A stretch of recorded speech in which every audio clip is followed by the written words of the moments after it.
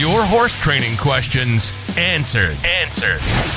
Welcome to the Carson James Podcast, your weekly boost of horsemanship. No jargon, no fluff, and no BS. Just natural, proven solutions that work. And now, here's Carson James.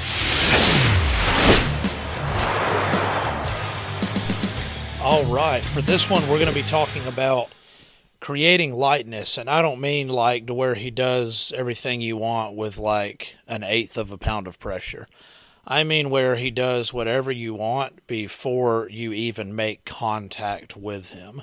Meaning, like he does everything with a little bit of float in the rein, and instead of having to use your heel to get him to side pass, all you have to do is open your left leg and he will side pass that direction. So there's a difference in a horse being really light where he doesn't weigh a whole lot, and a horse being to where he does all of that stuff completely on his own.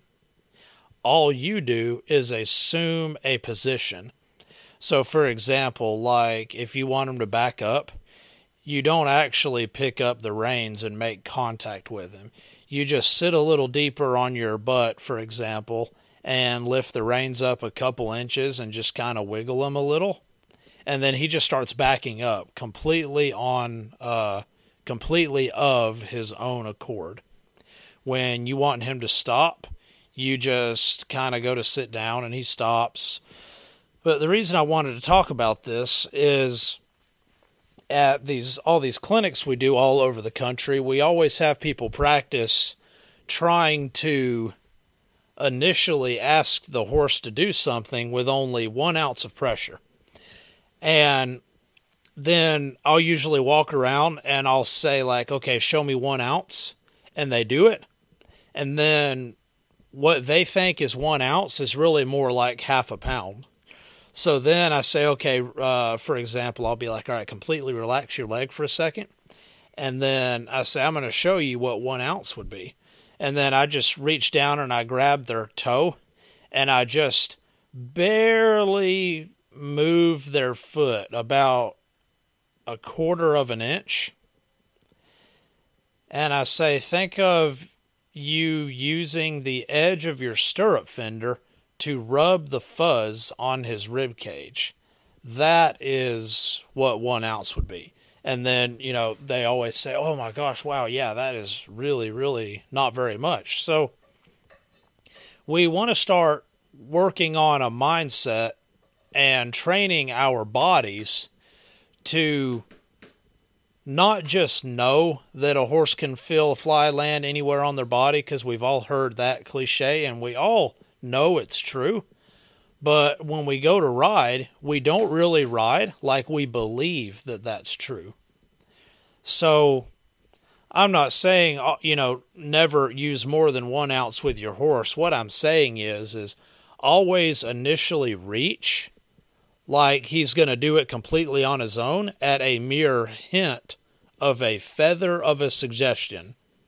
And then obviously when he doesn't, help him and show him what you meant. But as you get in a habit of riding in that style, he will get better and better at doing these things on his own. So some of the terms I like to tell people to try to start thinking is, remember, when you want your horse to stop, you do not pick up the rein to stop him. You pick up the rein to cause him to have an idea. The idea that he has is, oh, I think I'm going to stop. When you want him to back up, you do not pull the rein to back him up. You might, pull the rein if he didn't back up, but picking up the rein just causes him to have an idea, and the idea is, hey, I think I'll back up. So these are just a couple examples, but it should be like that with everything. I guess we're talking borderline bridleless. We're talking about not, having 8 feet of slack in the reins, but we're talking about trying to get a horse to do these things before you actually make contact with his mouth or with a heel or with a spur and, those kind of things. We're talking about trying to get him to go from a walk to a trot while lunging or while riding without having to click or smooch or actually squeeze with a leg to get him to do that.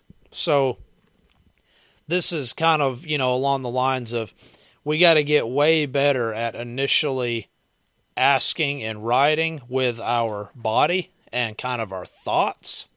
And then, a second or two later, when that didn't work, then obviously pick up the reins or do whatever to help him understand. But we have to remember it's one thing to know that a horse can feel a fly land anywhere on his body, but it's another thing to actually believe that every moment you are interacting with that horse.